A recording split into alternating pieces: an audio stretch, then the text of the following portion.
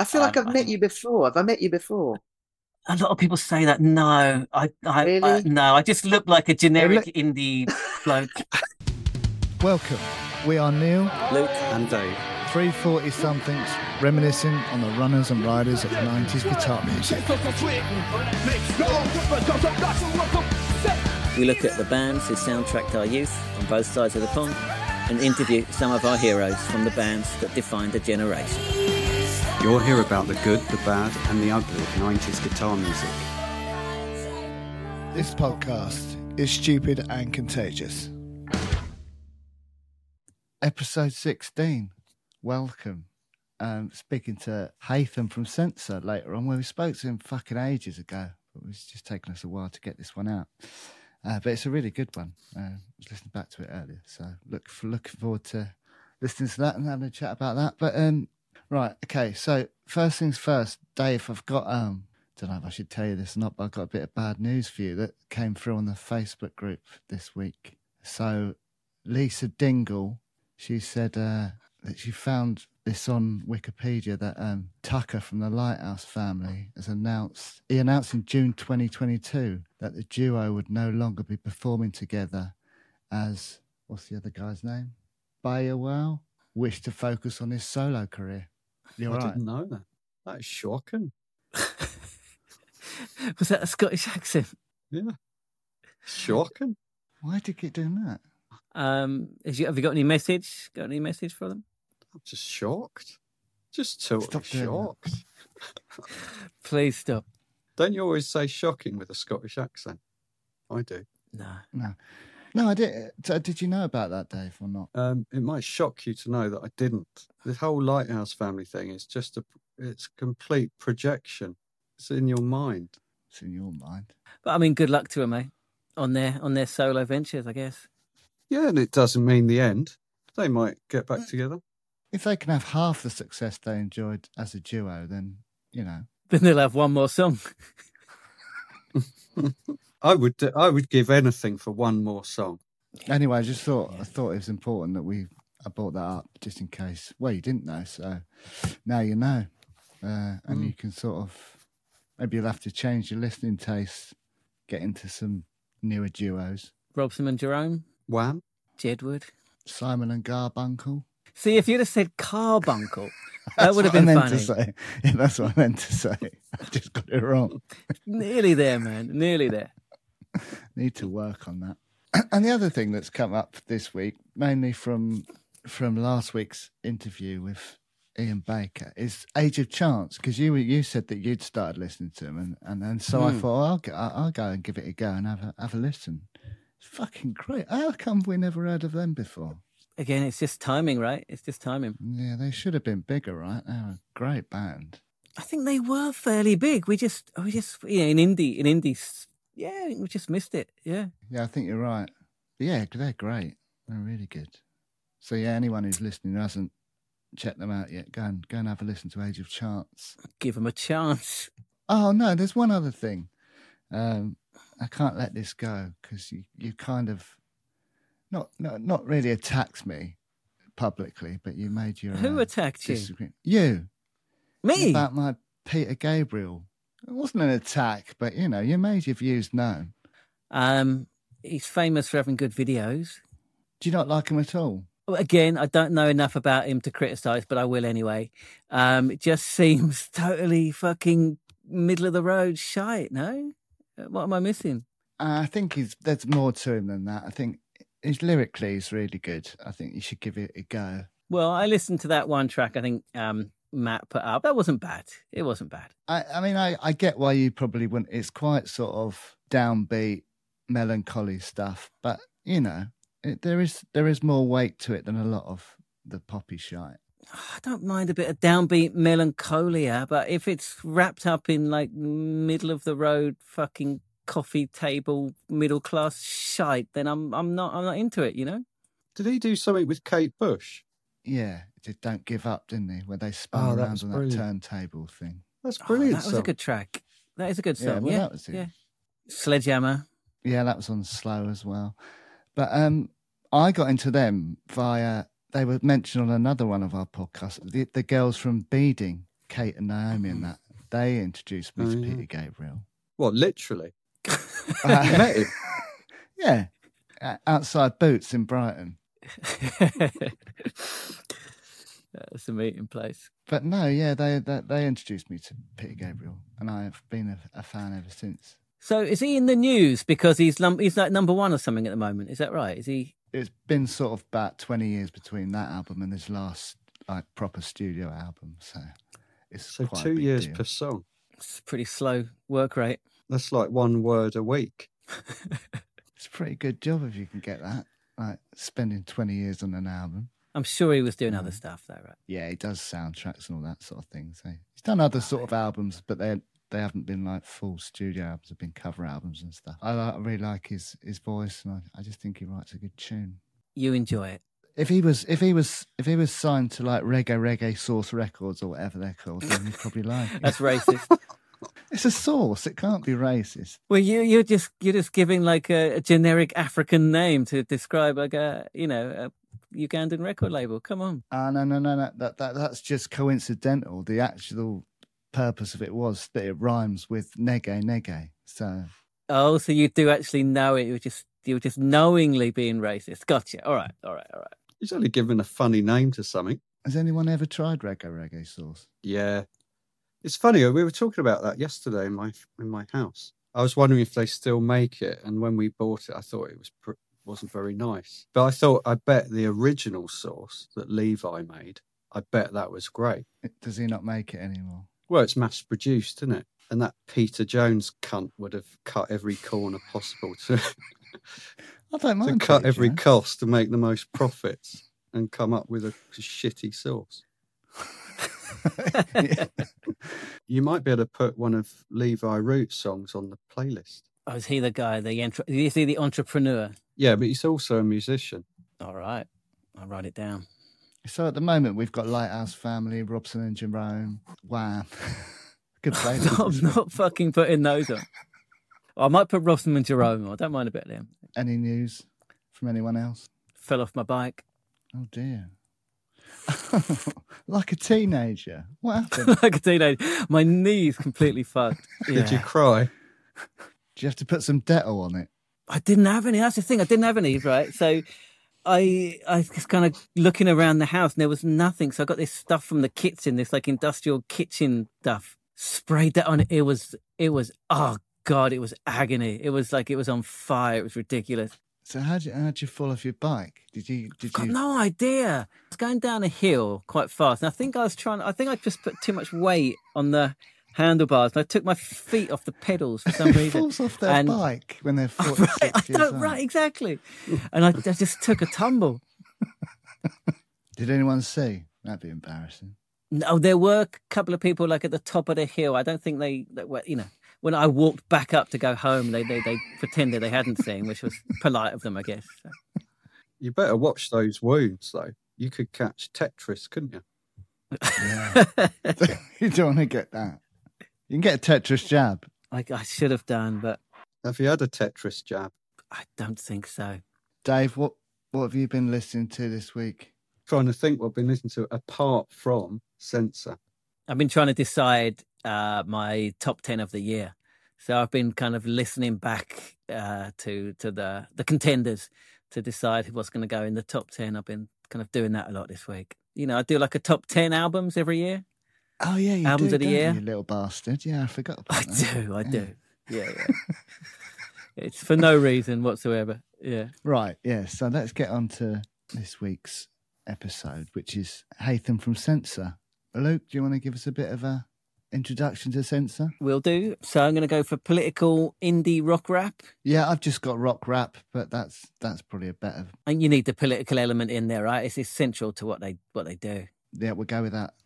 Originated late 80s. First, they were called Censor Element at first, basically bringing together lots of different styles, hip-hop, metal, folk and jazz in their backgrounds, apparently. A bit of a psychedelic kind of proggy thing going on as well. And this is without Haytham. I've got a few little ditties from this period. This is from Wikipedia. His mum and dad were classically trained violinists, played for the Royal Philharmonic Orchestra, but his dad was ejected due to his outspoken and rebellious behaviour in rehearsals. Probably doesn't take much to be rebellious in the Royal Philharmonic, to be honest.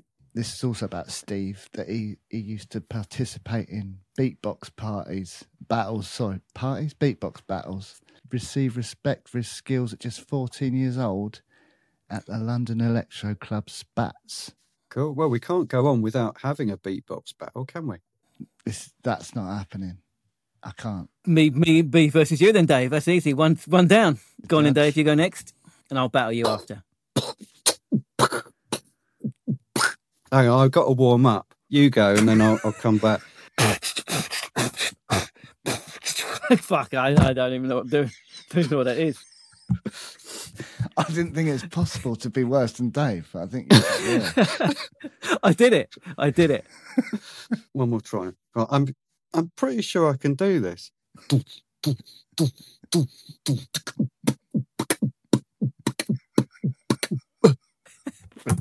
Pretty good. Yeah, it's better than Luke, and I didn't even bother. So I don't think you'd have been as good as Steve Morton at his beatbox. I don't know. That was pretty good. I know I can do better than that, but never mind. He'd drawn influences from Beastie Boys, NWA, West Street Mob, KRS-One, Public Enemy. At the time, Nick, who was also in the band, was honing his guitar skills to bands like Slayer, Anthrax, and Black Sabbath. Yeah, and actually, well, in the interview, it's a bit of a spoiler, but he mentioned like hearing like Public Enemy sampling Slayer was kind of like gave them permission to kind of put those kind of two things together in what they were doing when Dying Synthesizer. Yeah, so Haytham joined. I can't find the year that he joined, but I guess it was like early 90s. And basically added the rap in and also started writing like the political lyrics as well. Like you say, they, as well as kind of recreating, instead of sampling Slayer, they were making metal riffs, but they also had a live producer and a live DJ as well, which kind of made them a pretty like exciting live band, right? Oh, at the time, that's new. That was new shit, samplers and DJs and all that sort of thing. But it was a new thing back then. It wasn't easy to do either. They didn't have the technology like it is now. It was a big old pain in the arse, I think, to have that in your life. Also, they had the boy-girl vocals, which kind of made them pretty unique as well, and I think really worked. Especially in rock music, right? Yeah, when you do get it, but it's usually kind of a folky kind of, back and forth thing. It's not like them kind of rapping against each other, Like we were saying, this is pre-new metal. That didn't exist then. So, you can't compare it to any of those bands because that was a lot later. So this was pre all that. There wasn't anything else really like it around this side of the pond or in America. I don't think it was quite a very unique sound that they had. Debut album didn't come out till quite late though, not till 94. Stacked Up. Got to number 4 in the charts, which is a bit of a surprise to me. That's really high, right? I'm not that surprised because I remember them being everywhere at the time. Age of Panic was a huge tune and Switch. So I'm not surprised that they had quite a high charting album. I think they were, for a time, they were a big deal. It's funny, a lot of it's very familiar, all that album. And I know the songs, but I'd completely forgotten about Censor until now. You must have listened to it round one of our houses, eh? Yeah, and it must have been on the radio.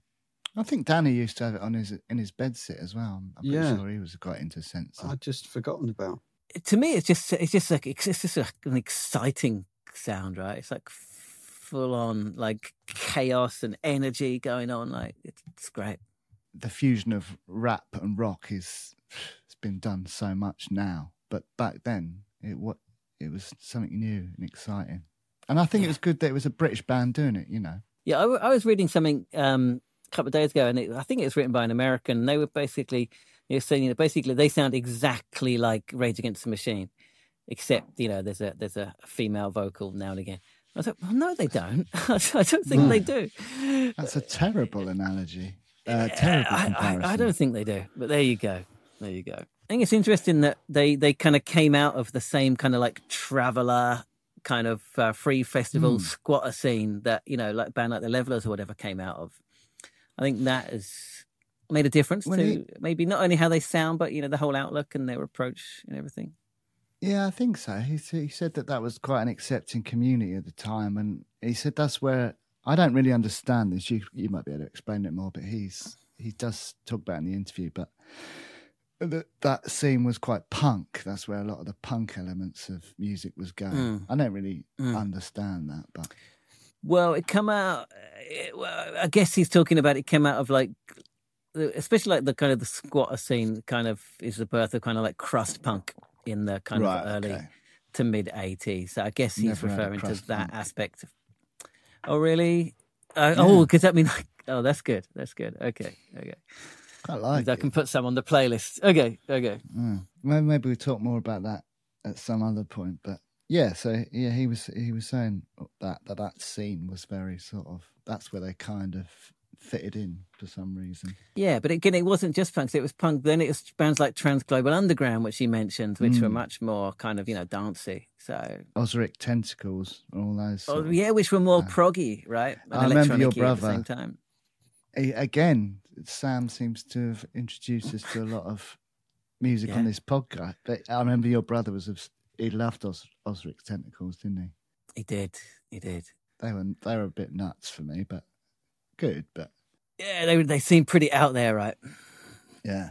So they did that, and they're all everywhere, and they're being successful. But between the debut album and the second album, they basically split into two factions. Yeah, it's weird that, isn't it? Yeah. It speaks about it in the interview. Yeah. And then Haytham and a couple of the others made a band Lodestar, who are much more kind of straight ahead, kind of rock and metal-y and proggy as well a little bit. Yeah, but kind of hard rocking kind of thing. They only made one album. It's pretty good, but they did pretty well. That came out in '96. They did pretty well. Supported Tool in London. You know, fairly big decent sized band. Yeah.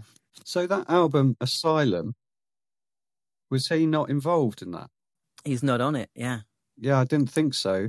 I mean, I listened to it. I actually liked it quite a lot, but it's just the woman's vocals, wasn't it? What's her name?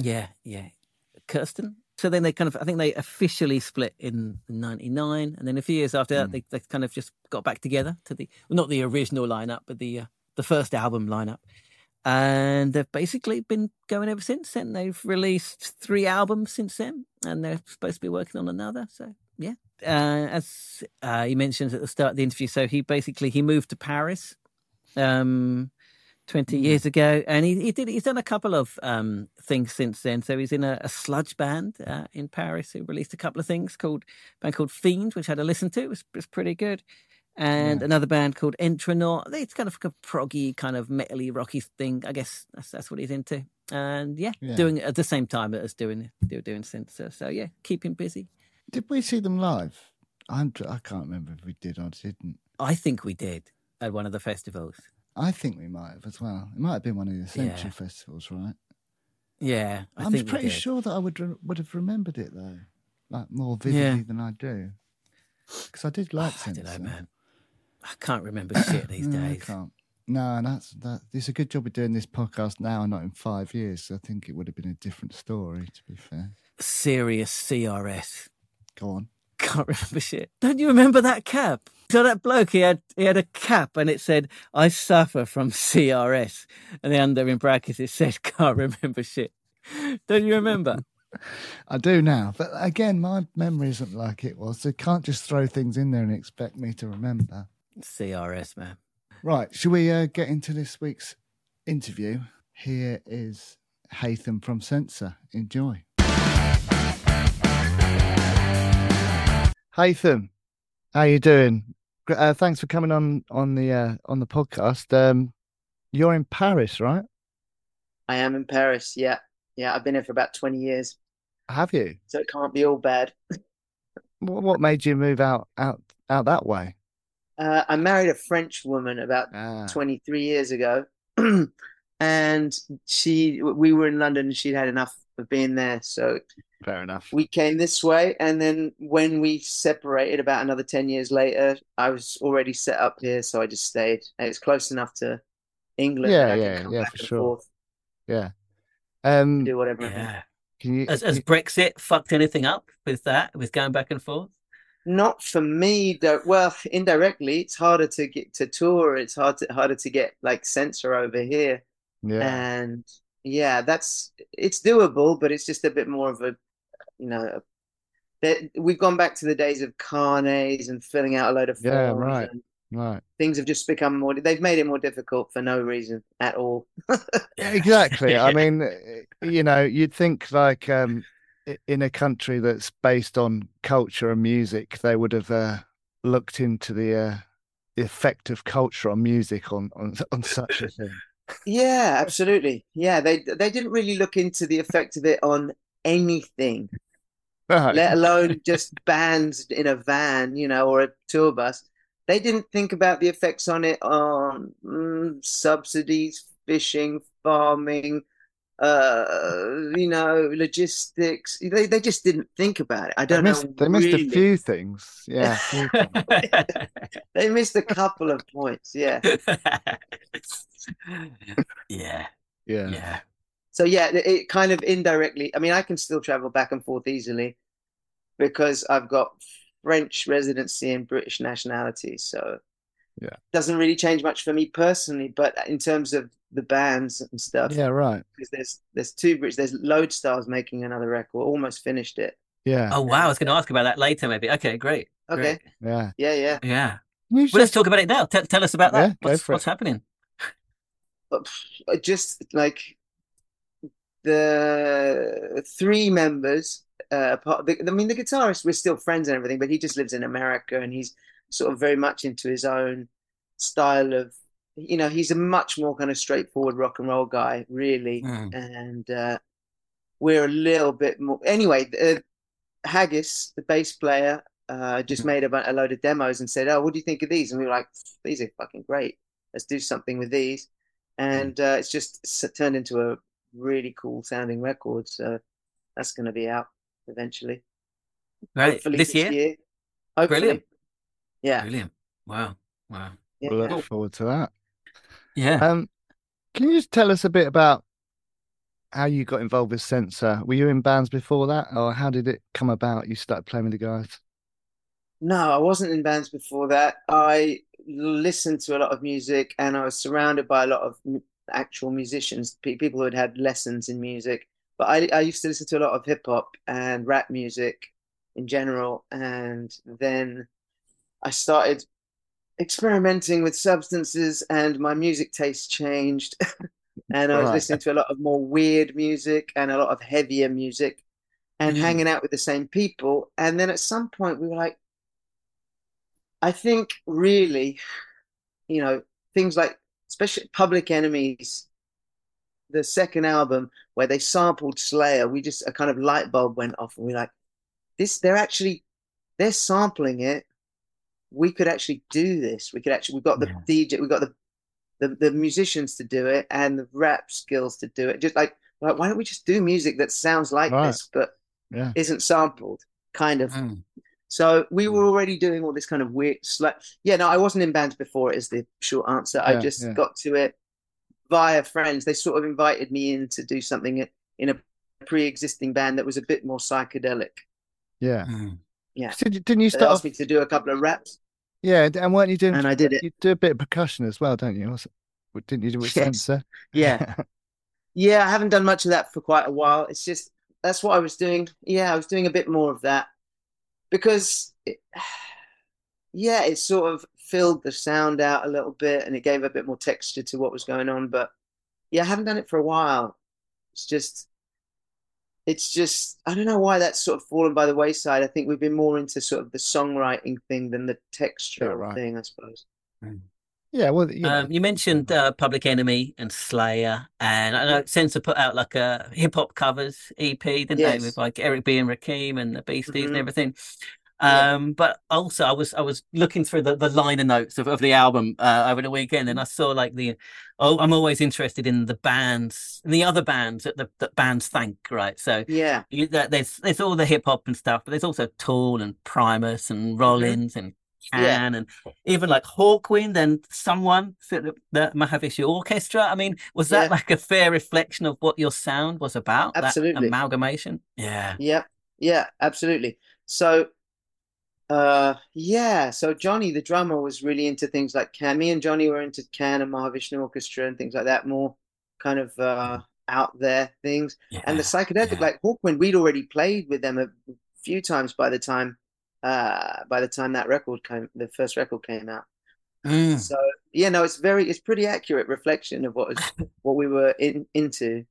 Um, but they are the most extensive and ridiculous liner notes I think that I've ever seen. They're Never. great. They're great. Yeah, yeah, yeah. I hadn't looked at them for a while. Over the weekend, I was going through the whole thing. They're great to read. Yeah, yeah, Yeah, yeah. it's a lot, maybe too much going on, but I like it. I'm still okay with it. Well, I mean, saying too much going on. So, I mean, how did you manage to make that work? That complete amalgamation of different sounds. How did you manage to make it work? Uh, it's a good question. I think we just did it. We just tried to do it instinctively and not force things, and just allow things to, try it, see if it sits well. If it doesn't sit well, if it doesn't really sound good, that was really the criteria. Does it sound good to people who are already listening to that wider scope of music? We weren't just an indie band that was just listening to whatever indie bands were just before them, Mm. or listening to just Bowie or whatever. We were listening to a very, very wide spectrum of music, and the idea is like allow it, try it. If it doesn't work, don't do it. If somehow it works, then you've got something that's good Yeah. and is workable. But it's not easy, really. If you have a DJ, it's good because they can just throw in little bits and pieces.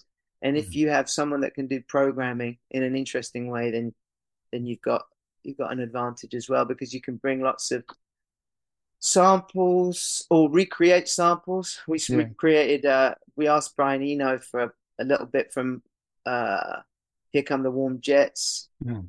Yeah. And he was like, yeah, sure, but they wanted a massive amount of money for it, and we were like, Yeah. Haggis was like, oh, we'll just make our own version of it. So Fair we enough. could just make our own versions of samples that we Yeah. didn't have enough money to license. But like back then, it wasn't like today.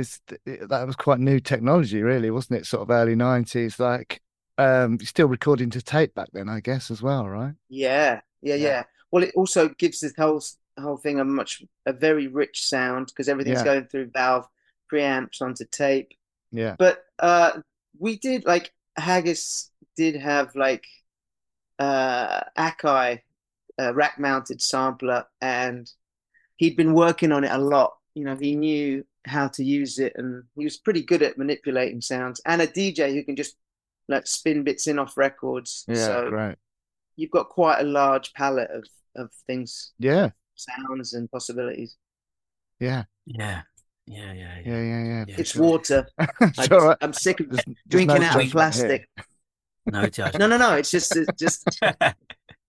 someone was talking about just this sheer amount of plastic that we've been drinking Oh, it's from true, plastic man. water bottles, and so True. I got to switch to that. But people do think I'm just swigging lager before midday.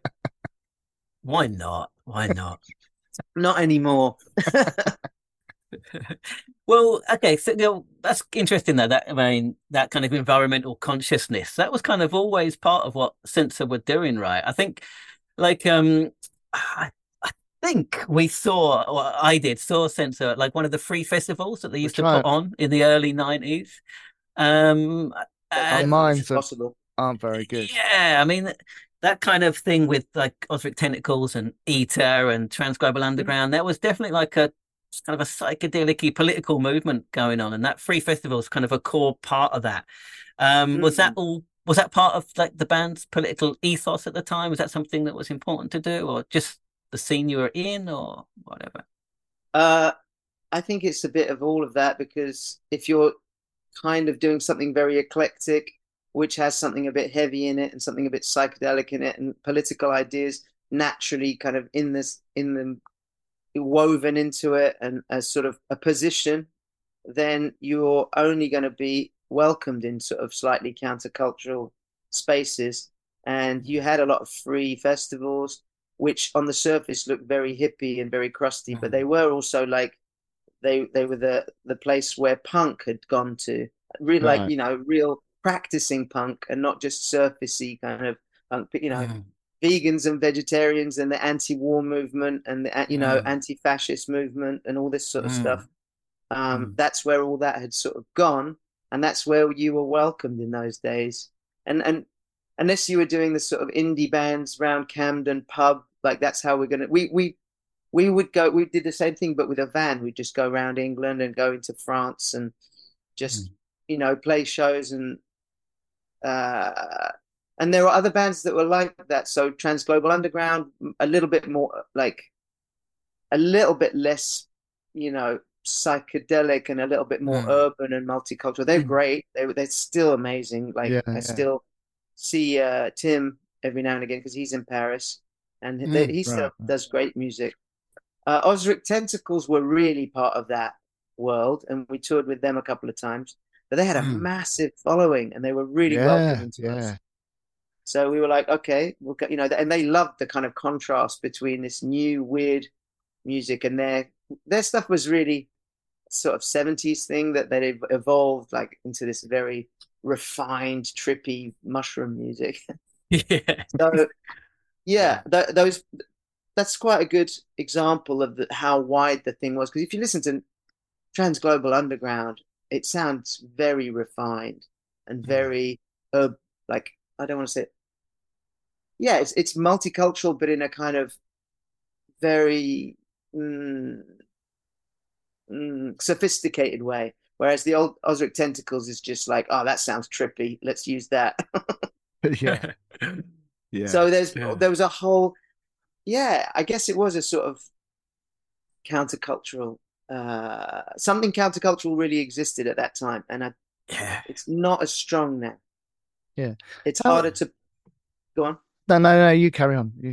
Well, it's just harder to sort of, also I'm that much older. So if those things, I know that there are things going on, there are a lot of things going on, but it doesn't take the same, it's not as focused, it's slightly more spread out and even more grassroots. Yeah. Back in the early days, did it take long for you guys to sort of create a bit of a buzz? Were you just playing around London, or did you just sort of go tour around the whole country? Well, we started doing gigs around London for about, I don't know, maybe a year and a half. And then the way that, it's the Henry Rollins way to do it. You just need a van. You've got a van, then you can go get in the van and you can go anywhere and you can literally stand on stage, do what you do, and then say, hey, we need a place to stay. I mean, you used to be able to go to Europe as well, right? Can't do that anymore. Yeah, we did. Well, you can. It's just it's a palaver. Yeah. It's a big deal. Yeah. So, no, we used to. So, to give you an idea of how it worked before the internet.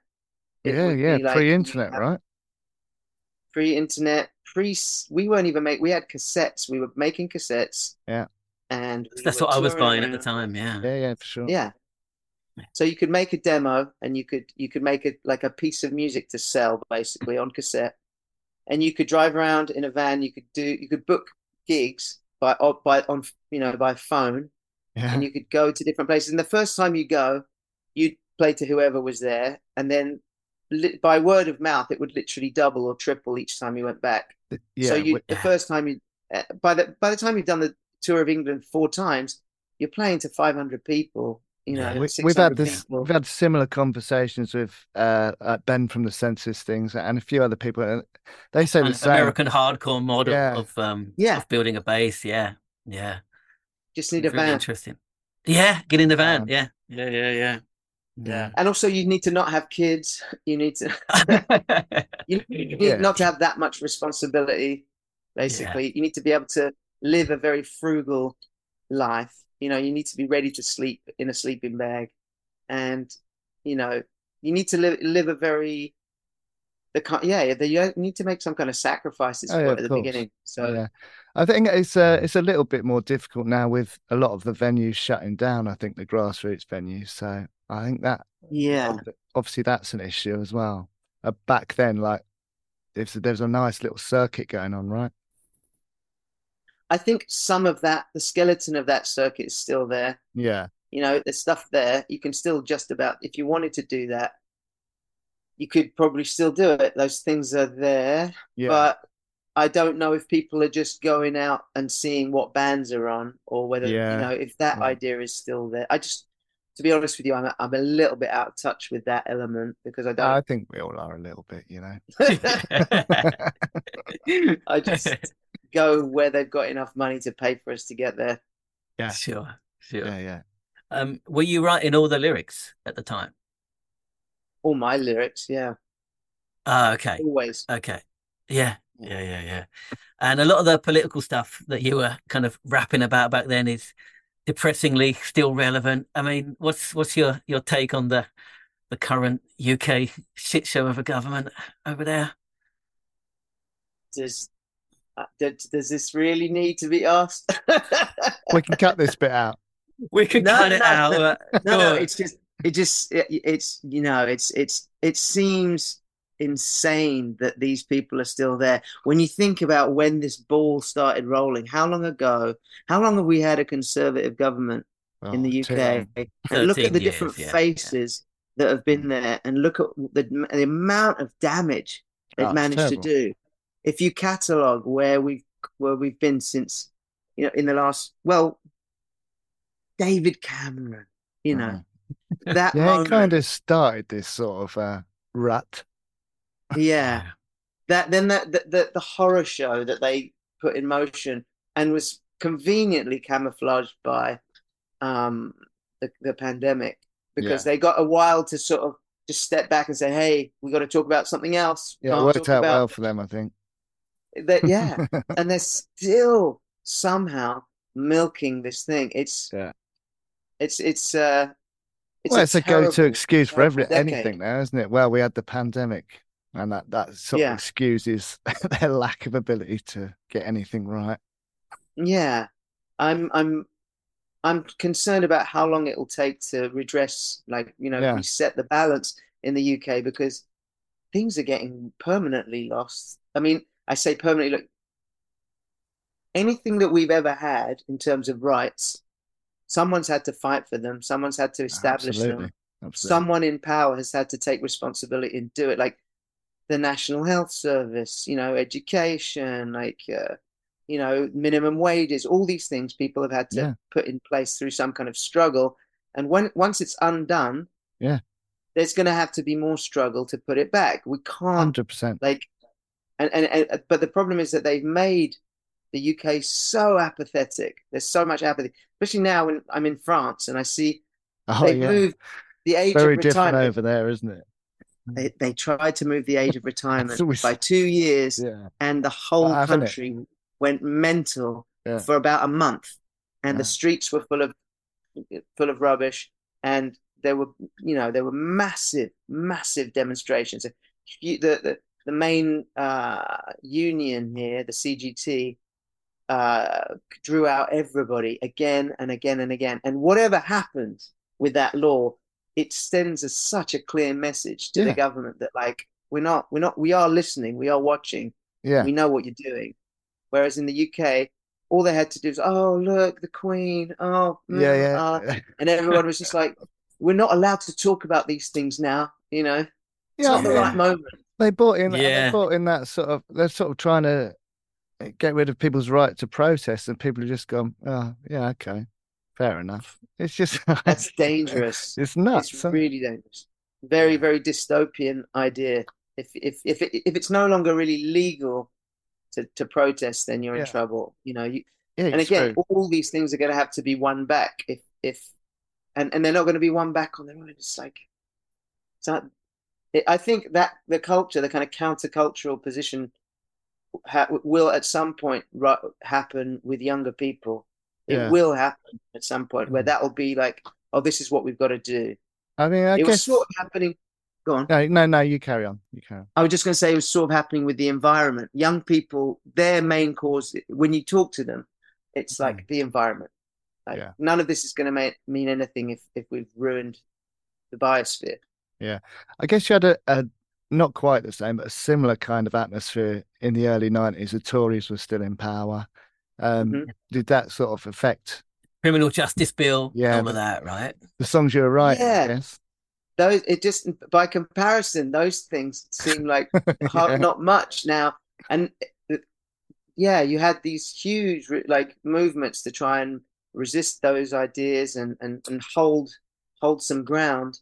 Now they're just sweeping massive things off the table, and everybody's just looking at their phones. I think that's it. It's just people are distracted by so much other shit that's not important. Yeah, really. Yeah. I think that's also going to be how, if and when there is some kind of a regrouping of young people, that's how it will happen. It will happen using technology, even if it can be traced, whatever all the things that people are paranoid about. It just, none of that really matters. It can be used in that way. Yeah, we need an app. We need a special app. Make one. Someone's an app to just like. Get people out and about, get out on the street app. That's what's going to do it. That is what's going to do it. I agree. Some I think sort of technology related thing where people go, "Oh yeah, I can just do it on my phone," and everything. Yeah, right. Yeah, I think you need to give that to the kids. Yeah. So you said that you wrote all of your lyrics. So does that mean the other parts, were they written by the other band members, by Kirsten or whatever? Yeah, she wrote her. Kirsten, sorry. Yeah, it's okay. She wrote her parts and I wrote mine, and we tried to make them sort of sit together. Like sometimes there'd be some little bit of collaboration, but most of the time we just wrote our own parts, and it just tried to make the thing fit together. Yeah. I mean, it's a great dynamic on stage, I thought. I was watching yesterday. I watched one of your gigs. I think it was Glastonbury '94. It was a great gig, great crowd. Wow. Yeah. Do you remember it? Yeah, just about. Yeah. But I think that was the year, because we spoke to Jeremy Leveler. I think that was the year like all the fences went down and there were just too many people there. So there's just the crowds were just huge. But yeah, I was watching the gig and it did look pretty insane. There's like 40,000 people there or something. So it's a lot of people so it's a big adrenaline moment. It's not, I can imagine. It's very hard to sort of communicate in any way other than just do your music. As you're not, there's no kind of audience participation. There could be, but I've never really been that person. Yeah. I've never really been too much of a Freddie Mercury audience participation type, but they were very impressive. The size of those gigs, and it's a testament to how much people want that. They want to hear some ideas in music. Yeah, for sure. I think it's still the case. The last time that something like that happened was when Jeremy Corbyn was on stage. That's what I was going to say. Glastonbury. Yeah. So that's kind of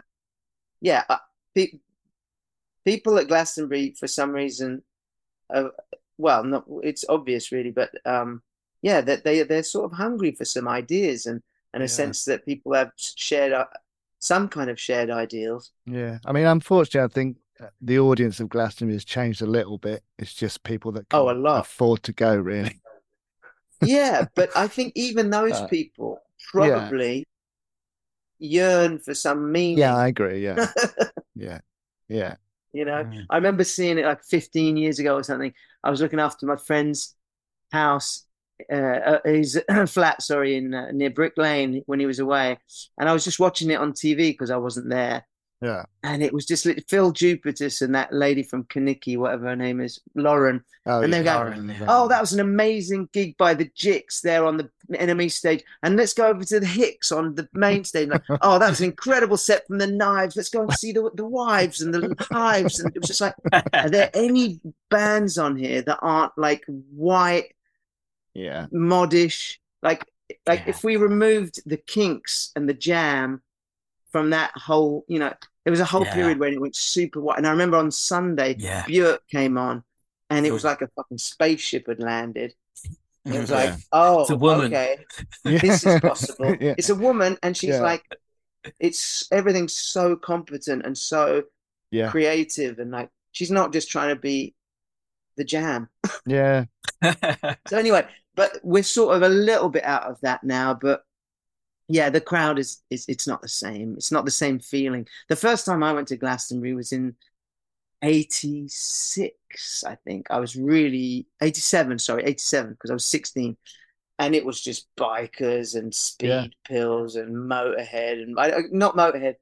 There was a lot of psychedelic bands, and there was people like face down in the mud. It was different. Yeah. It was, seriously.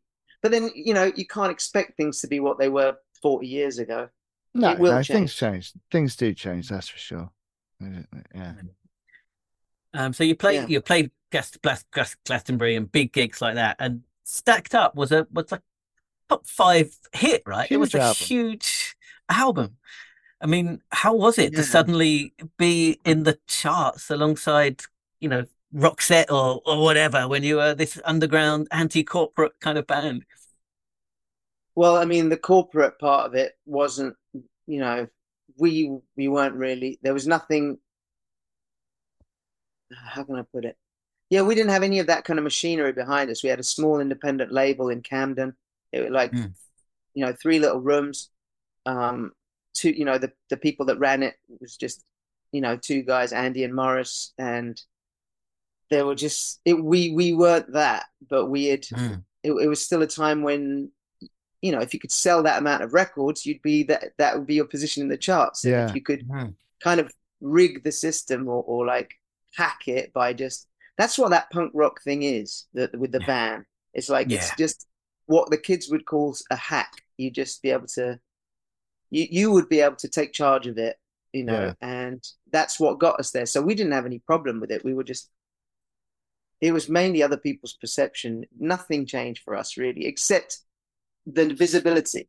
Yeah. So when when you're visible on TV, especially in those days, because there was no internet, people see you in their living room, and they see you as like one of the family, or they feel like they know you.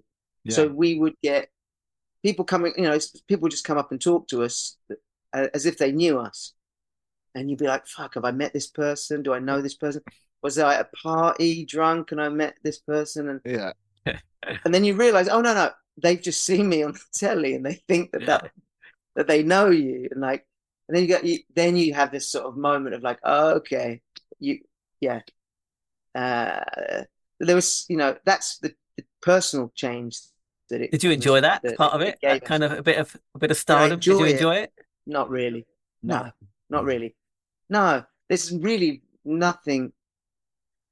It's just, it becomes, that part of it is like, that now becomes another part of your job, is to sort of manage that relationship with people you don't know. Yeah. And try and do it in a way that's, I was a bit too young really to deal with that sort of thing.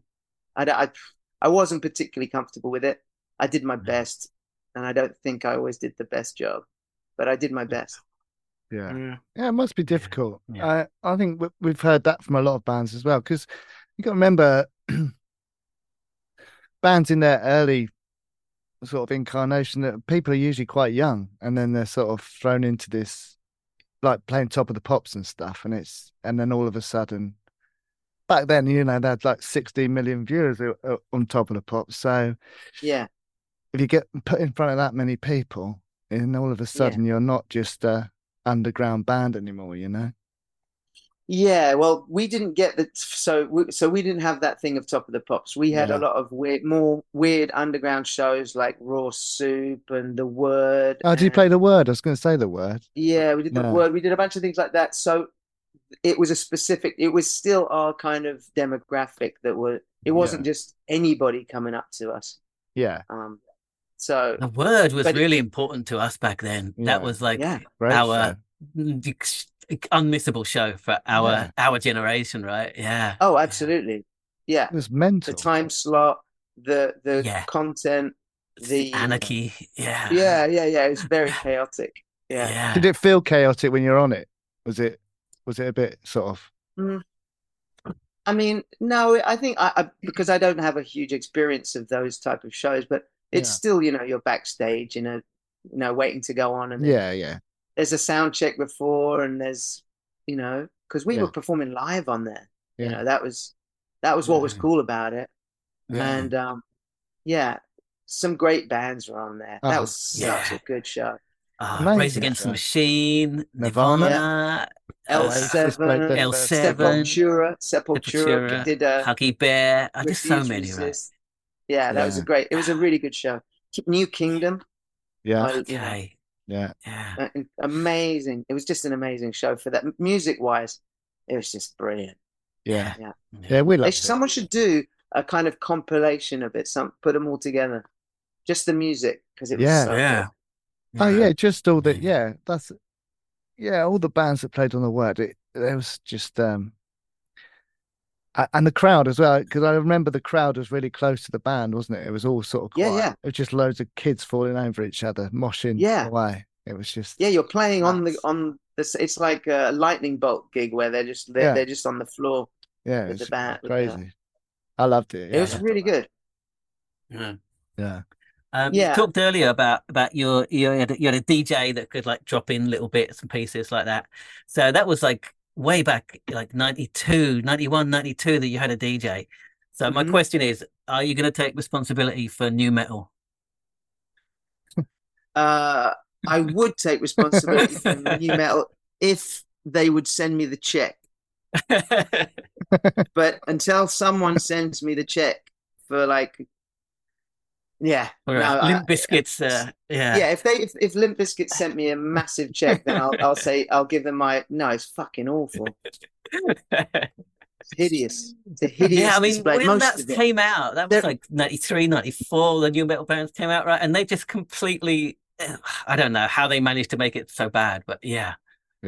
I mean, there were a few things that popped out of that were good, but it's just, I don't know. It's just the culmination of new metal for me. Have you seen the Woodstock? Woodstock documentary. Yeah. There you go. Yeah, that's it. It's a good documentary. If anyone hasn't seen it, they should go and watch it, because it's funny to watch, but it's not really funny. It just shows what happens when you let something like hip hop get pulled so far into a kind of mainstream white, male, sweaty. It just became a bit disgusting. There are some things within that were interesting. I'm struggling to pull them out right now. Maybe that Static X thing with the Executioners was cool. I like that. Okay. But really, there's not much. Oh, Judgment Night, I guess. I was going to mention that earlier when you said, I was going to mention that. That's not really before. new metal. That's new metal only in the sense that it's guitars and hip hop. But that was more like a kind of, direct clash of slightly older artists. Well, that's more like what you were saying at the beginning about how you wanted to make a band that was metal but also hip hop. That's exactly what Judgment Night was, right? Yeah. Whereas something like what I think what most people imagine by new metal is very cynical. It's just, it just sounds cynical. It just sounds. It does. Yeah. It does. Yeah. But I mean, when you guys come together, there was nothing like that on the scene here, especially, was there? It was really quite. There wasn't anything like that in America, I think. No. Did you play America or? Yeah. So we did a few of our own shows, which were really good. Yeah. And then we were holding out to support a bigger band in America, and it just, the only person that kept going, I'll take you guys, was Moby. Not quite the same sort of vibe. And it was just horrible. It was just a horrible. Speaking of incompetent adoption of other cultures, No, it was before he did all that stuff. It was still around the time of Play, so he was still doing his like, I'm a rave guy, and all his audience were like green-haired, like 15-year-olds with like sucking rave dummies, and it was just we came on, and every night we just made these people like pull a face like, what's this, you know? So we did that for a month, and it's funny for the first 4 or 5 days, but after a month we were just like, this is just pointless. It's totally pointless, because you know that effect of you play to the people and then they'll tell a friend or whatever. There's going to be none of that. None of those kids are going to take anything away from this. Yeah. So that was disheartening. That was our experience of America. But our own shows were good when we did our own gigs in LA and New York. We did a few, and they were great. We did a Limelight, I think, in New York. We did a few shows like that, and they were really good.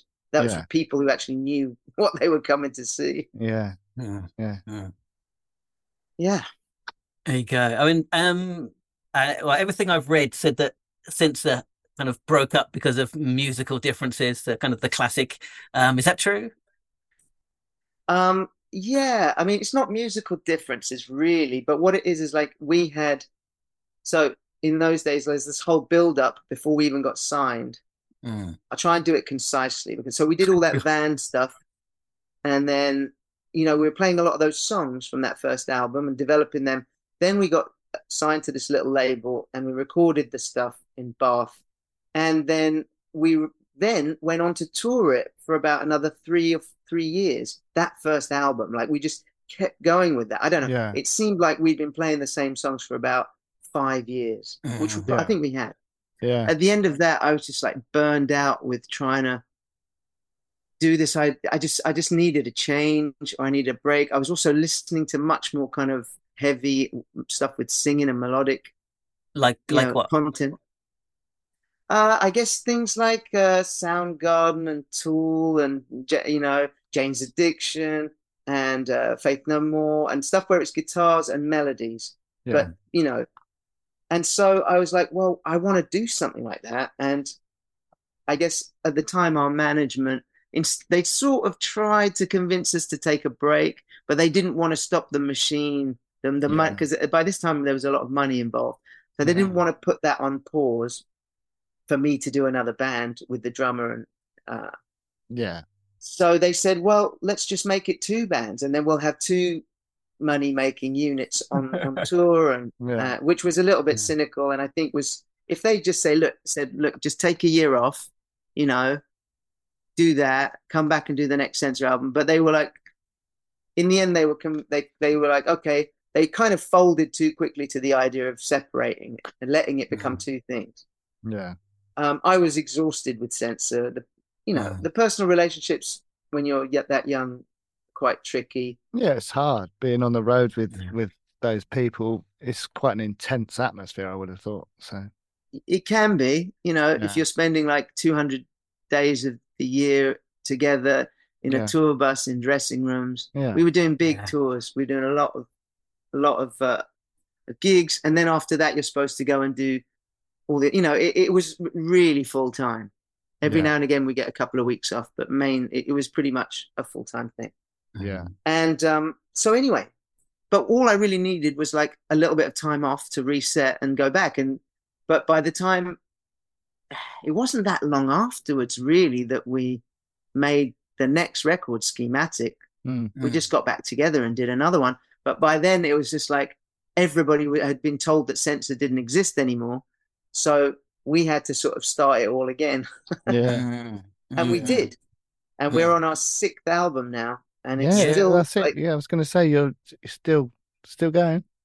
Yeah, not just still going, but what happened is that, like, the fan base was, a lot of it was NME, Melody Maker type people that were accessed via this medium, which then died. Yeah. So we were left with the people who were really loyal, were the heavy metal people, the heavy people. Yeah. And those people never really stopped. And the clubs that were playing those records never stopped playing them.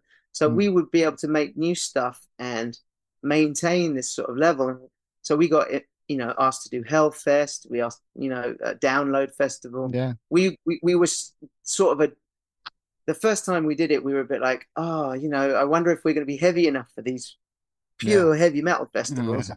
because we'd never played Donington or anything like that. Mm. But by the time we were in that phase, that's where we like those people are loyal, man. Yeah. Yeah. Metal Yeah. fans are they? Like, They're They so are. loyal. Yeah. Someone once said to me, yeah, my friend said, like, you can make a load of shit albums, and if you, as long as you come back with another one, they'll go, oh yeah, but they'll be back with it. Do you know what I Yeah. mean? Yeah. And there's nowhere else. Hip hop does not function like that. Indie music doesn't function like No. that. I'm not saying that we made loads of shit albums, but No. I'm just saying that like that they're very forgiving. They're like, Yeah. oh, I don't like this song. I'm going to wait till they play the song that I like. You know what I mean? They're just really devoted. And so we had our own kind of fan base, and we had this sort of larger one surrounding the kind of the metal thing. Do you think the stuff you did with Lodestar? Sorry to interrupt. Do you think the stuff you did with Lodestar helped to get that? Because that kind of that was heavier, like you said, and there weren't really any UK bands doing that kind of progressive kind of rock, heavy kind of rock thing at that time. Wasn't there one called Head Swim? There's a couple of things like that, but not. Okay. They were more like a kind of lyrical, grungy type. Yeah, you're right. There wasn't a lot of that. Yeah. There were some cool, heavy underground bands from that time. Yeah. Not quite that. Yeah. Yeah. Was it hard to make the switch from rapping to singing? Well, I sort of did it in public. I did it. I just was learning on the go. But yeah, I guess I think it was. I taught myself about music. I never had any lessons. I taught myself about, dissonance and harmony and intervals and like time, counting time, time signatures. Taught myself all about that as I went along. I was always surrounded by good musicians, so I was already into that before. I was already into King Crimson when I was 15 or 16. I was into, weird, proggy, the kind of cool side of prog. Yeah. I was into the uncool side of prog as well. Like I would listen through a Yes album to get to that. I was going to mention Yes, but yeah. Yeah, but like there's bits in there which will just make you completely like lose your mind, but you have to sit through half an hour of Rick Wakeman solo to get to it. You didn't wear a cape on stage or anything, though. I didn't, and I regret that. Yeah, I mean, there's never say never. Still never time. say never. I think I'm going to try and make that happen. Hold you to that. Yeah, I need a cape. There's more. There need to be more capes. There's such a lack of capes. Very true. But yeah, although no, there are in drone music, and there was. That's true. That's more of a cowl, I reckon. Like the thing that Sun do. That's more of a cowl than a cape, isn't it? That's true. Yeah. There's a lot of cowls going on. There are too many. But you're still busy doing Censor, which is great. I mean, we're obviously pandemic really put a stop on it. Yeah, but we were playing a lot of gigs. We were playing a lot of festivals and stuff. Right now, we're just trying to get this record finished. Yeah. Once this is finished, we will start setting up proper touring for this record, which will be we have played. This is a Lodestar record. No, there's two Censor record. Okay. Right. Yeah, both of them are in kind of mixing stage. Oh, great. Okay.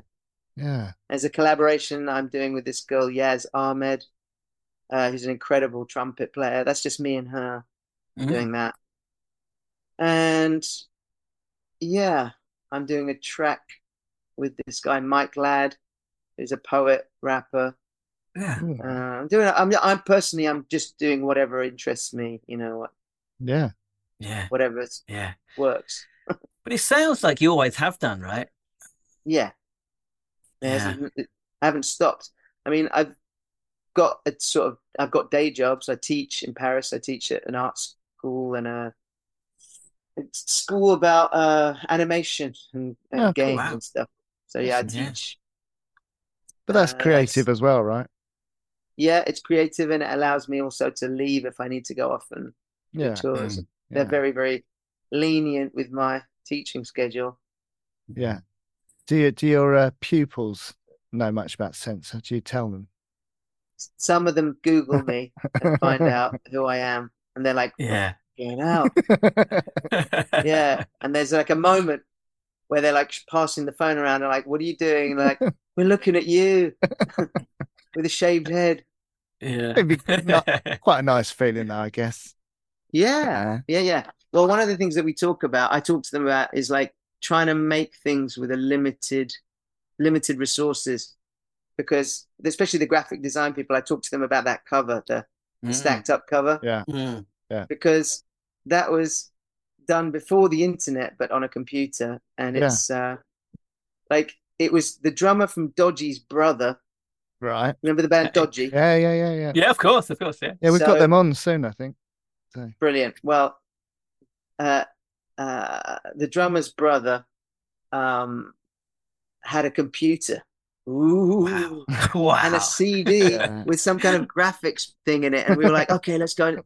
Someone talked us into doing that. So we went over there, me, Haggis, and Johnny. I can't remember who went over there. And it was like, okay, here are the photos that you can use. And it was literally like 5 pictures. There was a tree frog, an X-ray of a hand, some clouds, and some blood. There was like 5 or 6. And we just went, okay, tree frog's no good. We can't use that. Basically, we used 3 out of 5 of the photos that were on there. And this was the best one. We were just like, okay, we've got to make this work. We've got to make it. Was so fun. And people loved it. I don't know. Yeah. It was just, it's cool. It's great. And I tried to say to them, like, you know, it's a good example of like, when this is what you've got, you've got to make it work. Yeah. And it did work. It's quite an iconic cover, right? Yeah. I mean, I like it. I don't know. It sort of certainly has references to other album covers, like especially Crass with the barbed wire in the hand. Yeah, okay. You can see, okay, didn't catch that. Yeah. I don't know, but that's a fluke because we didn't choose the images. You know, we chose them by default. I love all that stuff. I love how stuff like that comes about. Yeah. Go on. No, I wasn't going to say anything important. Go on. No, I was just going to say, like, people probably see the cover and think that someone slaved away, like, in a graphic design room doing all this, and it's just you guys and a computer picking a picture. Yeah. We slaved away for literally as long as it was like, okay, that down a bit, left. Yeah, fuck it, that's it. We didn't have any choice. It was literally, we need the cover tomorrow. Yeah. And where do we do this? It probably was on a weekend, so the companies like Me Company, who designed the logo. So the logo we already had from, I think it's that guy Paul, who did Bjork's stuff, and he did Me Company did the logo. So we already had that. That helped. Yeah. All right, we won't keep you much longer. We've kept you way too long already. We're sorry. We've got a question from our Facebook group. Neil, do you want to ask it? So Matt Jammy wants to know, what was it like being part of the legendary Megadog tours? I think you played with Aphex Twin. Is that right? Yes. Do you remember these tours? Yeah, so they weren't tours. They were big things that they held these massive Megadog ball. It was like in a huge venue in northeast London, if I remember rightly. So, so you had one which was kind of more shoegazy, I think, and a bit more, and then some that were like these insane psychedelic all-nighters. So you'd have like Aphex Twin. I can't even remember. That's right. Yeah, because you played with Aphex Twin. Is that right? At these sort of events. And they're doing one soon. They're doing one like in 2 weeks. We're playing another one. Oh, somewhere. Really? Oh, that's good. Yeah, they're doing it some. Is that Dog Fest that I saw on your website? Is that the Dog Fest thing? Yeah, I saw it on your website. Doing their own. So I think that's Hmm. going to be a lot of weird psychedelic music. Yeah. Yeah, no, they were great, those gigs. What was it? Just in a huge venue, was it? Yeah, there'd be venues with different rooms. I can't remember. Hang on a second. I'll probably be able to find it for you easily. Right. But yeah, they were amazing. I mean, incredible. All-nighters. You just, go to a different room and hear something insane. Yeah. That you never expected. I mean, I Aphex have Twin it was somewhere. pretty crazy, right?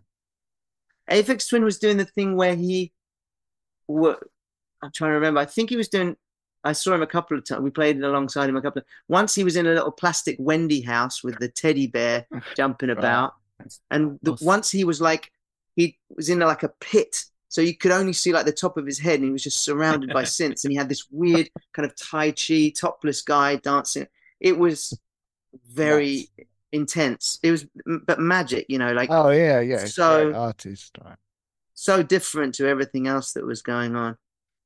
No, I don't see it. I thought I had it here to hand, but Yeah, that's cool. no. No worries. That's all right. But yeah, you enjoyed those shows though. Yeah, amazing. Because we started off doing stuff at the George Robey in North London in a club when it was just Club Dog, Yeah. and they had a really wide variety of weird bands on. So Yeah. then that was so popular that they created Rob and Michael were the two guys, and they created this Mega Dog thing because they knew they had enough people and enough bands to put on these big all-nighters. Yeah. Oh, cool stuff. Maybe they did the Brixton Academy as well. Oh, with really? Hawkwind and all that. I think they did that one. Yeah, I think that was them. Oh, good stuff. Before we let you go, we've got one question that we sort of asked all our artists, and that's just that if you could have been in any other band around that time, sort of who would it have been and why? Wow. Yeah, it stumps a lot of people, this one. You can't just say Censor because they were better than all the other ones. No, can't just say Censor. That defeats No, that. that's not allowed. Come on. Yeah, come on. Let me see. Well, I didn't really know the Melvins at the time, but like I got into them like just a couple of years later. I was like, oh, that is an incredible band. Yeah. Just incredible. It's weird, right? I also think that Consolidated, although they're a bit kind of, I think they went a little bit unnoticed. Like, I don't know what happened to those guys, but they were really interesting. Gunshot. Someone said about Gunshot. Band. They played with you on a tour. Is that right? Yeah. No, someone else in the Facebook group mentioned Gunshot. Yeah. I would say New Kingdom, but I kind of did end up playing percussion in New Kingdom for one tour. So that one's ticked off. Yeah. Yeah. Great stuff. The Melvins. The Melvins. That's a great answer. I don't know what the fuck I would have done in the Melvins, but I would have loved to be in the Melvins. It doesn't. Yeah. Play the bongos. Cool. I feel like I've met you before. Have I met you before? A lot of people say that. No, Really? no, I just look like a generic indie bloke. What? A generic what bloke? Like a generic indie bloke. I just look like a indie bloke. I just look like that. Seriously, I was at I went to see La Tigre in Tokyo a few years ago. Who I love La Tigre, and the guy from the Yeah Yeah Yeahs came up to me. Nick Zinner, the guitarist out of the Yeah Yeah Yeahs, he came up to me and he said, "Hey man, weren't you in Jonathan Fire Eater?" And I'm like, I'm just a generic indie looking bloke. No, I wasn't. I bet you love that. Okay. Brilliant. No, I get that a lot. No, I'm just a generic looking. If you wear a slightly vintagey shirt, and you carry around some kind of obscure shaped instrument case. What I'll start doing. The funny thing is, he doesn't even play any instruments. You don't play anything. I've got absolutely no talent whatsoever. No, that's why I collect records. That's my my compensation for lack of musical talent. You need to get those bongos going. That's it. Oh, yeah. Hey man, thanks so much for coming on. Really appreciate it. Really enjoyed it. And for giving us so much time. Thank you so much. It's a pleasure. Haytham from Censor. Seems like it was a long time ago, but I've forgotten how good that interview was. He was really interesting, isn't he? Really interesting guy. Dave, did you enjoy it? Yeah, it was a really good one. Enjoyed that. Yeah, it was really one of the chattiest interviews, I thought.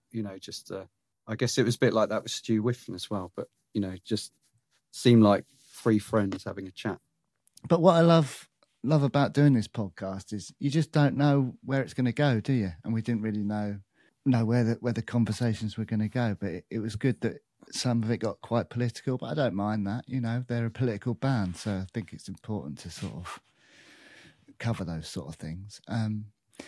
I think because of him living in France and the whole Brexit thing, they were talking about how it's affected touring and his stuff with Censor, and It was a real fucking stupid thing to do in that respect, wasn't it? To not be culturally aware of the effects that was going to have on, because it's a massive part of British culture is music, and they didn't even think, well, this will stop people like small bands going and touring around Europe. It's fucking nuts, isn't it? It's not even cultural awareness. It's it's economic awareness too. It's a huge part of the UK industry. Yeah. So ridiculous that they hadn't even considered any of that stuff. Well, it just goes to show the people that are making the decisions, doesn't it? It's one of the biggest shames, I think, one of the biggest downsides. Yeah, I know a lot of bands, they're not huge, but they make a living out of being a band, and Europe was part of that thing. They used to go and do like a month, 2 months touring around Spain and stuff, and now they've got to fill in all this paperwork. It just doesn't make it worth it. It's just not worth it. You have to pay for each country you go to, and really fucks it all up. But it's good to see that he's still kind of politically passionate and all of that. It's good to hear all of that stuff he was talking about, up-to-date stuff as well, and he keeps up with it, and he still feels strongly about it. It was just great to hear, Probably living in France helps all of that, because they're not shy to get involved in stuff over there, are they? Because we've all become a bit apathetic over here and just letting them sort of run roughshod over our democracy. Whereas over there, you try and raise the retirement age by 2 years and there's fucking riots on the streets, isn't there? Viva la revolution. I like that about the French. I mean, we've all got good and bad points, haven't we? But that was a good point in the interview, how, they just won't take anything. And, they're actively protecting the rights they've got. And we're not really, and I don't really know why. It's the media, isn't it? Yeah. It's an easy thing to say, but it's undeniable, right? It's got too much hugely power right wing in this media country. that dominates. Yeah. Not only that, but if you ever sat in a hotel room in France and turned on the telly, there's these like big long 3-4 hour programs where people just sit around like talking at length about like politics and stuff like that. They're not like these like 5-minute 3-word slogan bullshit that they have on TV shows over there. They're like proper in-depth philosophical debates about political ideology and stuff, and this is on like mainstream TV night after night. If you get in France, it's a different way of doing it, and the media has that space, allows that space, and the UK media just doesn't allow that space, basically. I think the only good thing that we can say about that is the young people these days don't really consume like we used to, I guess. So they're probably more aware, and they're out on social media finding their own way. There's other ways to get news these days, and they don't just have to get it from the TV and newspapers. And I think young people probably get their information from better sources. Hopefully there'll be like a young counter culture, and it's probably happening now, but we just don't know about it. Things like the environment are their main concern. They recognise that without a planet, we're all fucked. So that's the most important thing at the moment, is to, so they're quite invested in that. And I quite like the idea that he said there might be like a technology-based revolution, like through an app or something, where they're call to arms through an app, which, probably the way it's going to go, isn't it? Something I've got that in my notes as well. But with this, I mean, I'm a software developer, help make apps and stuff. All right, have a plug yourself. The out on the street app, it seems like a good idea, but how is it actually going to work? Well, we don't know. Someone else will come up with it. But when Twitter was new 10 years ago, it was directly responsible for like the Arab Spring and getting people out on the streets that way, right? Now Twitter's been taken over by Russian bots and right-wing fucking nutcases. But if there's like a new version of that, then sure. Dave, get on it, man. Yeah, the key, I think, is to get people to work together. I know we're probably not fans of Elon Musk, but the one thing he said about creating an organisation. I like his truck. You've just got to think of an organisation as lots of arrows and you've just got to get them pointing the same way. Luke's shaking his head in disgust. The guy's an absolute first-class grade A cunt. And nothing he says has any value whatsoever. Well, that's ridiculous. What a fucking... Hey, he's got a knob-shaped rocket. Oh, is that someone else? If I was the richest person in the world, I wouldn't spend all day on fucking Twitter, making battles with... Like, no, he's he's the richest person in the world, and he's unhappier than I am. What the fuck, right? Yeah, but what the fuck? You're right, but that doesn't mean it's funny. That doesn't mean that there's nothing rocket? to learn. Can someone from answer me? Jeff Bezos has got the knob-shaped rocket. Thank you. All right, carry on. I like his truck. He's ridiculous. What the fuck is that? I like it. It's like Mad Max. What do you mean? I don't know much else about him. I just like his truck. Anyway, back to the interview. I picked up on this point that it wasn't a huge point, but I did find it quite interesting. He said he sort of mentioned a period in music about 15 years ago where, and I remember it, where it was all white, modish sort of male bands, and they all had the same similar names, Hives, Knives. And it was when Franz Ferdinand were about and Kaiser Chiefs and all of that. And it was all, they were just all trying to be mod bands. And I'd forgotten about it, but I remember it now, clearly. It was a really weird time of music. I did enjoy that part of the interview. And the Rakes were in that group, right? Yeah, the Rakes were. Your mates were part of that, yeah. But, there was some good stuff there. I think there was too. Yeah. Yeah. No, I think some of the music was really good, but it's true. It was all sort of middle class, sort of white boys, wasn't it? Pretty much. Yeah. But they did all have similar names, like Knives, Hives. They all sort of Rakes. They go, but that's what happens. They go in waves, right? Or go in scenes. Like Britpop was always like the single word, right? Oasis, Blur, Pulp, Suede, that kind of thing. Right, yeah. Emo was like the sentence band, Panic at the Disco, all that kind of stuff. Yeah, right? yeah. That's true. Yeah, I just when he was talking about that, I thought, fucking hell, yeah, you're right. I remember that. I enjoyed that. Also, I thought it was really interesting. He said that the metalers are the only ones that stayed loyal to Censor. The metal fans, they were right there. They played Download, Hellfest, and all those sort of things. And we've spoken about this before. That metal fans are just really, really loyal, aren't they? You can go and make a couple of disappear or make a couple of shit albums, but as long as you're doing something decent at some point, they'll welcome you back with open arms. Yeah, I love that part of it. There's something very different about the metal scene to any other scene. Yeah, I think it's very open, very generous, very inclusive. Even yeah. So then, new metal would you say that's just metal that's totally lost its soul? So Haytham, he's talked about how he hates new metal. If anyone hasn't watched that Woodstock, is it 99? Was it Woodstock 99? Yeah, it was really good, that. Yeah, watch that documentary because it kind of explains it all in there. And what he said is if you allow hip-hop to become... I've written it down because I thought it was really interesting what he said. When you allow hip-hop to become pulled into that sort of white, male, misogynistic sort of world, then it becomes just a really toxic, horrible sort of mix of nothing. They took like a really decent genre of music, well, two decent genres of music, and just made a really shit one out of the two. Yeah, there's not many redeeming features of new metal, right? No, but that documentary, it's definitely worth a watch. It's horrible. It's sad, isn't it? Really sad.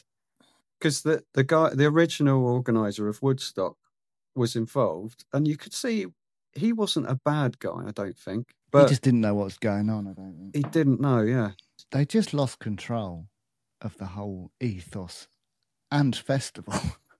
It's carnage. I bet it was good, though. I bet if you went, it was probably quite good. It didn't look much fun on that documentary. You'd have turned into, you might have enjoyed it, but might have turned into some kind of crazed lunatic. Like a Lord of the Flies situation. Yeah, I think so. New metal just seemed to be like it was just music for angry sort of white men, wasn't it? but they're like they've got no reason to be angry. They're like middle class white boys who are, you know. Yeah, they're just saying burn something just for the sake of saying burn something, but there's no real Well, because reason they to know burn that in anything. 2 years they're going to graduate from university and become a fucking lawyer because their dad wants them to, and hate themselves for the rest of their life. Neil, when you went to Australia, did you go to somewhere called Nimbin? Yes, I did. Yeah, so Nimbin, it would have been like a hippie. What the fuck? You stop saying that stupid word. What is it? I know what It's Nimbin a town. is. It's fucking Nimbin, motherfucker. It's a town. It's a village, and it's like a hippie place. It's Mm. been And like in the 60s, it was probably. I'm trying to explain it, Neil. Fucking hell. Go on. In the 60s and 70s, it was probably like a really nice place to go, and a hippie place, and you know, maybe enlightening and creative. But over the years, you know, so drugs were freely used, right?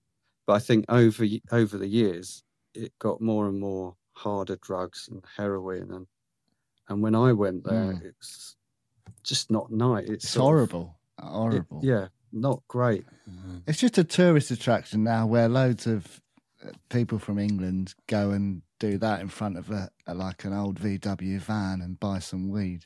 Sounds all right. So they've sort of decriminalised it. So it's sort of the authorities turn a blind eye to drugs and stuff. So everyone goes there to get their holiday stash. But it's not a very nice place. It's got a museum. It's got like a weed museum there or something. I don't know. It's just a weird place. It's another story of something good losing its soul and becoming horrible. Yeah, basically, if you go to where is it? It's near Byron Bay, isn't it? So if you go to Byron Bay, it's basically just that's one of the excursions you go on. You go to Nimbin and buy some hash cakes. Wicked. Never had Nimbin on my list of things to talk about, but Back to the interview. So you asked him if he'd been in bands before, and he said no. he lied to us. Well, I found something, and apparently this is like in '92. So, like, I guess maybe he'd already joined Censor by then. Okay, so he didn't lie at all. Apparently, he released something with Adamski under the name Jet Slags, but I couldn't find it to listen to on the internet anywhere. Oh, man, that's got to be good, hasn't it? It's got to be good, right? They released a 12-inch called Be Strong, and it was, Haytham and Adamski and someone else in '92, which is on Discogs, but I couldn't find it to listen to. If anyone listening or watching knows where we can find this masterpiece, then please let us know, because we'd like to Post check it on the that out Facebook as well. page.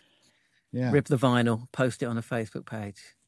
Also, he mentioned that they were working on new music for both Lodestar and Censor, but as far as I can find out, I don't think anything's been released yet. So I like the fact that because he teaches now, doesn't he? He teaches an art school in Paris. I like the idea of his pupils like Googling Censor and seeing this shaved-headed young political sort of bare-chested. activist.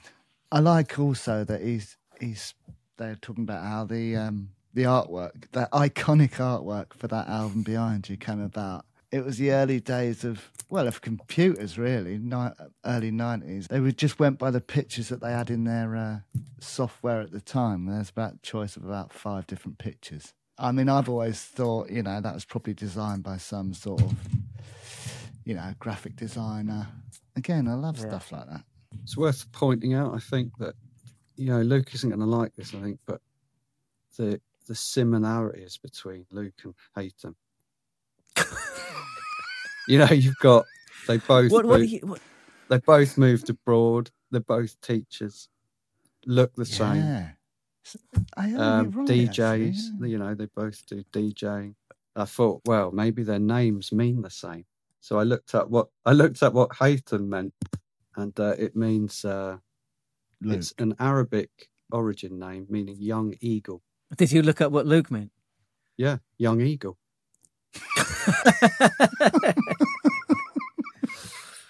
You never see them in the same room, do you? Well, I don't know if you're going to keep it in, but at the end, after we'd finished recording, he did say, "Do I know you from somewhere?" So maybe we're like, Aye. it's like a Fight Club thing going on. Maybe we're like part of each other. Yeah, you know each other like on a different plane. Dave saw right through it, but Yeah, can't fool Dave. I Yeah. spot this kind of thing. One thing I thought was quite interesting was about how he experienced fame and how, you know, people came up to him and just thought they knew him. And yeah, it must be weird, right? I mean, I guess that'll happen to us soon. yeah, that's it. We've got to prepare. I think the Dave jerkin is already selling out all over the UK. I liked it that he was, Haytham was saying he was a big fan of the word and how eclectic it was. And we now know in retrospect, after speaking to Terry Christian, that was intentional from him, basically, to have this eclectic mix of music. Oh, the word was so good music-wise, though, wasn't it? We really can't underestimate how good that programme was. We need to bring it back. Don't think it would work these days. They could have like an adapted version. But it never works, does it, bringing stuff back? They brought TFI Friday back for a few episodes, and it was just... That wasn't good, though, was it? Oh, it was Well, great. it used to be brilliant. Was it? It wasn't the same as the word. I mean, Luke, we're talking about this the other day. It's it really was. good. Yeah, we were talking about it, yeah. I was saying we should try to get Chris Evans on the podcast. It was just in every uni house on a Friday. But the bands he had on were incredible. It documented Britpop, right? Like, Yeah. the word finished as Britpop kicked off, basically. They had like the early ones. Yeah, similar. The word sort of documented grunge and the Grebo scene and all that sort of music. The dance, rock fusion, Manchester, all that sort of stuff. They gave way to TFI Friday, I think. Yeah, just documented Britpop years. pretty well. Yeah. Looking back, I did quite like it. I was just thinking I could see the word coming back, but I couldn't see that coming back. But then I thought, what difference was there? They brought it back a few years ago for a couple of episodes. And it was all right, but it's just a different time, isn't it? They're all set in those periods of history. It never works. Just never works, does it? No, But it'll have to be must room for a something show new. like that. Because they brought back Shooting Stars as well, didn't they? And it was all right, but it was just... It's just not the same. I was watching some of Vic and Bob, and it still is fucking brilliant. It's weird as fuck. I like a bit the of Vic and Lloyd Bob. Grossman one where he just sort of floats around. That's it for this week's podcast. Hope you enjoyed it. If you are watching, then please do like, subscribe, and leave a comment below. Let us know your favourite Censor songs. If you've seen them live, let us know. Just any Censor memories that you have. If you're listening to this podcast, then please do rate and review it. This is really important because it helps other people find the podcast. It means that we can grow and we can bring you more interviews. So please do take this time to just give us a review. Mixtape. It's halfway done. I'll add a few more from today's chat. Yeah, but a bit of a Robson and Jerome on there, I guess. The Big Take's a good one this week, actually. I've put a bit of kind of prog and metal and stuff on there because he talks about that. So, if you're into like Osrix and all of that, then I'll put a bit of that on there. Yeah. Yeah, it'd be a good... Dave loves your mixtapes. He'll be popping it on. Next week, we're going to have a Christmas wang, I think, aren't we? Because it's that time of year. Yeah, we always do a Christmas wang at Christmas. Yeah, I think we are. The traditional annual Stupid and Contagious Christmas wang. Dave, you got a Christmas jerkin or? Or you could pimp your jerkin. Could do. Could wear my onesie. Don't do that. Don't do that. Bastard. Don't do that. I'll do Come that. Don't. You're not allowed on if you do that. So let's wrap this one up. Dave, over to you. See you in a minute. There was no. Come each on, time. give it a Come bit on. of willy. Come on. I'm sick of People it, mate. waiting for this. Come Sick of on. saying it. You shouldn't have invented a catchphrase if you didn't want to I do it. didn't. Luke Do it made me properly. say it. Come on. It's a fair bet that people who have got to this part of the podcast want to hear this. So you've got to Yeah. give it. It's the only They reason don't they're want to staying. hear it. That's the only Yeah. reason they're staying to the end. Come on, Dave. Come on, do it properly. See you in a minute.